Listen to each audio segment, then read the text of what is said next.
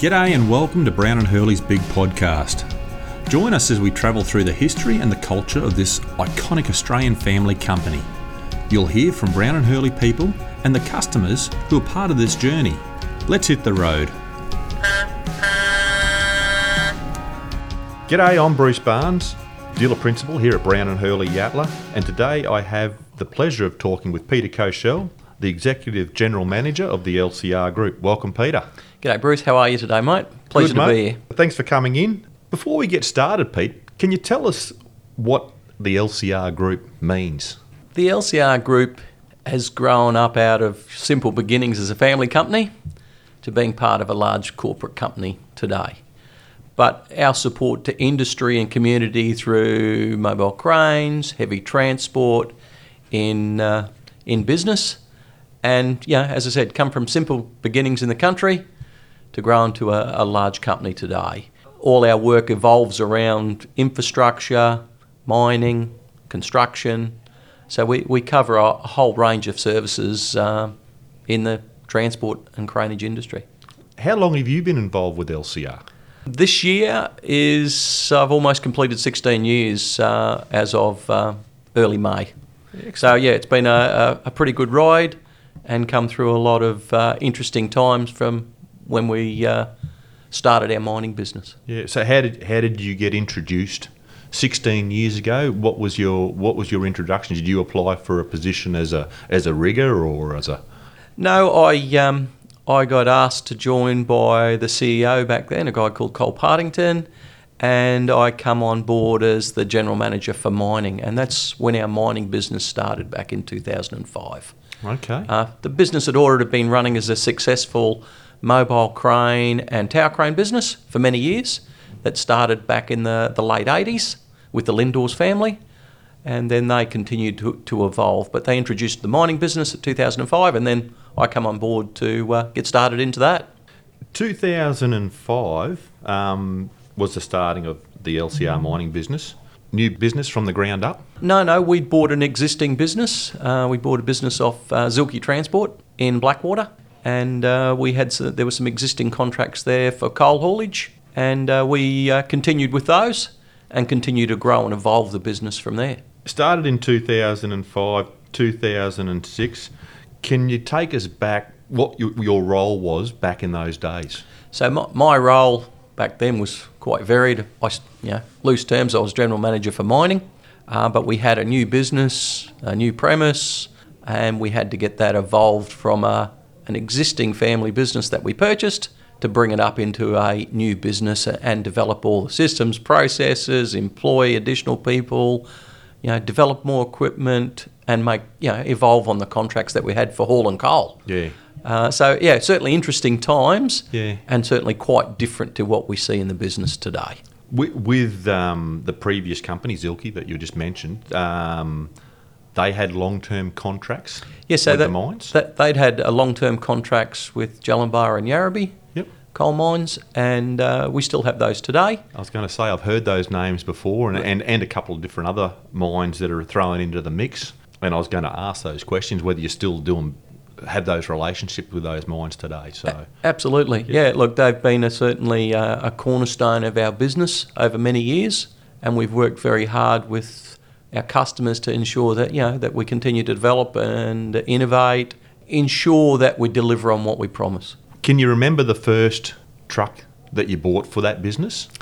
Yes, it goes back 2006. Around that time frame is when we ordered some of our first new vehicles for that. Because it's quite different. They're not the run-of-the-mill, so they're all heavy-spec tri-drives. So we bought I think the first order that we placed was for 3 5 Series trucks. So Kenworth C509s, or they were 500s back then, I think. Yeah, back in the day. But all 600 horsepower, Eaton transmission, Sisu tri-drive, and at that time I think they were around 250 GCM ton rated. There would have been a lot of trucks or a number of trucks available in the market back in those days, or even today, there's a lot of trucks available to do that sort of work with those GCMs that we're talking about. Some of the manufacturers make better products than others. What was your decision back in those days, in 2005, 2006, to go with the Kenworth product? I think there was a number of reasons. There was already a number of existing Kenworths and a couple other brands already in the fleet. We'd had some history prior to that, going back into Brambles days, where Brambles had bought Kenworths and other products. But we looked at how we could build a relationship with a company to develop our product. And back then, we were looking for something that was proven, give us longevity, and we're able to have the support from a company that, would stand by us. That's, as said, at the end of the day, Kenworth build the truck for us, and as said, we get to support it as part of being Brown and Hurley ourselves. So that's, as said, and we get to enjoy the relationships along the way. And as said, you've certainly been one of them. On the Kenworth product, on those first trucks, have they evolved much? Have you seen them evolve much over the time since you've been in a role of purchasing the vehicles? Certainly, in the time that I was involved in the mining business, that the products evolved.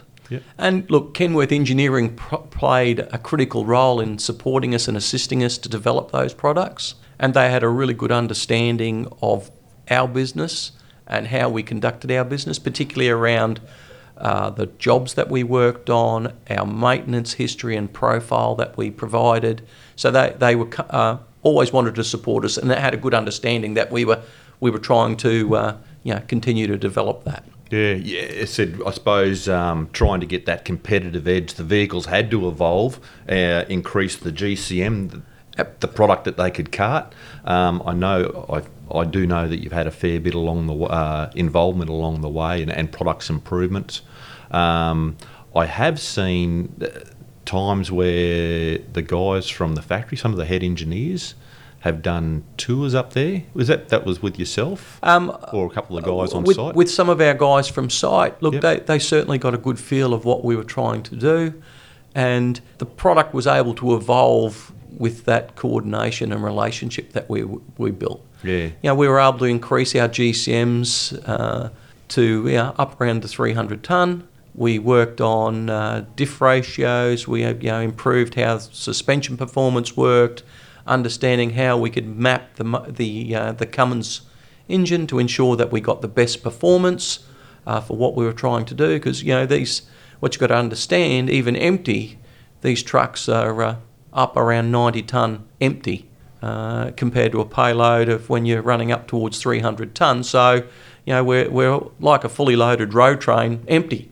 Yeah, it's a lot of weight. It's one of the benefits about us having the engineers here in Australia. We're very, very lucky to have the factory in Victoria, in Bayswater, and to have the support of the local engineers.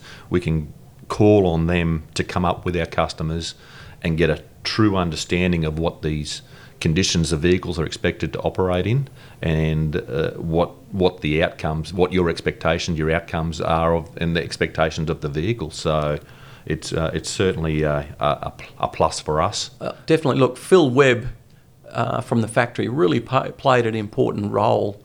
But I think one of the key points was that we were able to contact him directly to discuss what we were trying to do or new projects that we were looking at to get some input early. That was absolutely invaluable in some of the projects that we worked on. Just having that strength behind you, but also their understanding of our business. Absolutely, invaluable. Yeah. When you drive across this wide brown land, you'll drive through some of the most magnificent scenery in the world. Between these scenes of beauty are the world's harshest operating conditions for our trucks. So you need a truck that's made here by people who know Aussies and their conditions. Kenworth trucks are designed and manufactured in Australia by Australians for Australia's harsh conditions. Check them out at Brown and Hurley today. With your time with LCR, you would have had probably a number of challenging experiences, I'm sure, along the way. Is there anything in particular, any memorable moment that stood out? Any sort of challenges? Look, we've had lots of, interesting and challenging jobs over the time. I always find the chase of the job and delivering a new project always really exciting. Doesn't matter who the client is, but anyone can do all the work to win a job, but not everyone can deliver a job and deliver it in the way that the clients like. Not everything goes to plan. Yep. So you've always got to figure out how you overcome different hurdles that you experience, particularly when you're starting new jobs. I've had a number of different experiences with different people and different sites, and some of them more entertaining than others. I suppose that's why you hold the position that you hold, Pete. As I said, being able to think on your feet and come up with a solution. Yeah, look, and that's certainly been a strength of LCR over a lot of years. People can, we've been consistent in our management. People can ring us and we'll be there. We'll support them. Yep. That's always been a really good point from our company. Over your time working in the mining industry, on highways changed a lot with rules and regulations and the introduction of PBS. The mining sector, has it evolved? Are there rules, regulations, critical constraints that have come in that have affected your business? Look, in the mining business, I think we're starting to see today, not that I'm directly involved in the mining business these days, but we are starting to see some of the changes, particularly in environmental controls, on engines and how the compliance on those work. That's starting to be prevalent. But we also saw, and this has been prevalent for some time, to ensure that all the specifications meet their capacity. They're not over their capacity, and they can conform and comply. That's certainly something we've seen over the years that continues to evolve. It's something we've always worked with, to ensure that everything can do what we say it can do, and have a good level of safety margin within that as well. Yeah, that's critical. One of the key things, safety. We've seen a change in the industry these days. As said, we want everyone to come to work with all their fingers, all their toes, and make sure they go home that way safe and sound as well. Look, it's imperative that as companies we need to be responsible and ensure the safety of all our guys and girls that work with us, but have the systems and processes to support all that as well, and ensure that we train them well, and guide them and lead them correctly. What advice would you give a young person if you had a young Pete Koshel coming along wanting to join the business? Would you give them any advice? Would you steer them in any particular direction of joining the business? Or look, today I think it's such a different time to when we first started, and people have different attitudes of what their expectations are. I go back, I was really fortunate. I started after I'd completed a trade. I started as a young guy in Brambles, in the heavy haulage business, and that was invaluable training. They offered. Brambles as a company was very good at bringing people through their business and training and coaching and developing. That was also a different time. Today we have young people coming through our business that we're training and developing, and you've got to coach them in a different way. Their willingness to up and travel to somewhere at a moment's notice is not necessarily, and I won't say it's for everybody, they're not like that these days. If you've got to work long hours to do what you've got to do, you do it. So certainly you've got to work out how you work with the younger generation now. I encourage people to come to the transport industry. It's been an absolutely fantastic industry for me and my family. I've been successful, but it's also been very enjoyable. Met lots of people. It's a great industry to be involved with. I remember there was a group of technicians or young apprentices when I started as well, and all our aspirations were, okay, get our trade behind us, and first thing we're doing is going out to the mines. But it's strange where life takes you off in different directions, and as I said, at the end of the day, I was only on the floor, on the tools for 7 years myself, and that was long enough for me, and my career went off into a different direction. There's so many different fingers and different avenues you can go to with working within the transport industry, and you've hit the nail on the head. Absolutely. It's what you want out of it, and you don't necessarily have to travel away either. No. Particularly today, the amount of infrastructure that's being built in the city.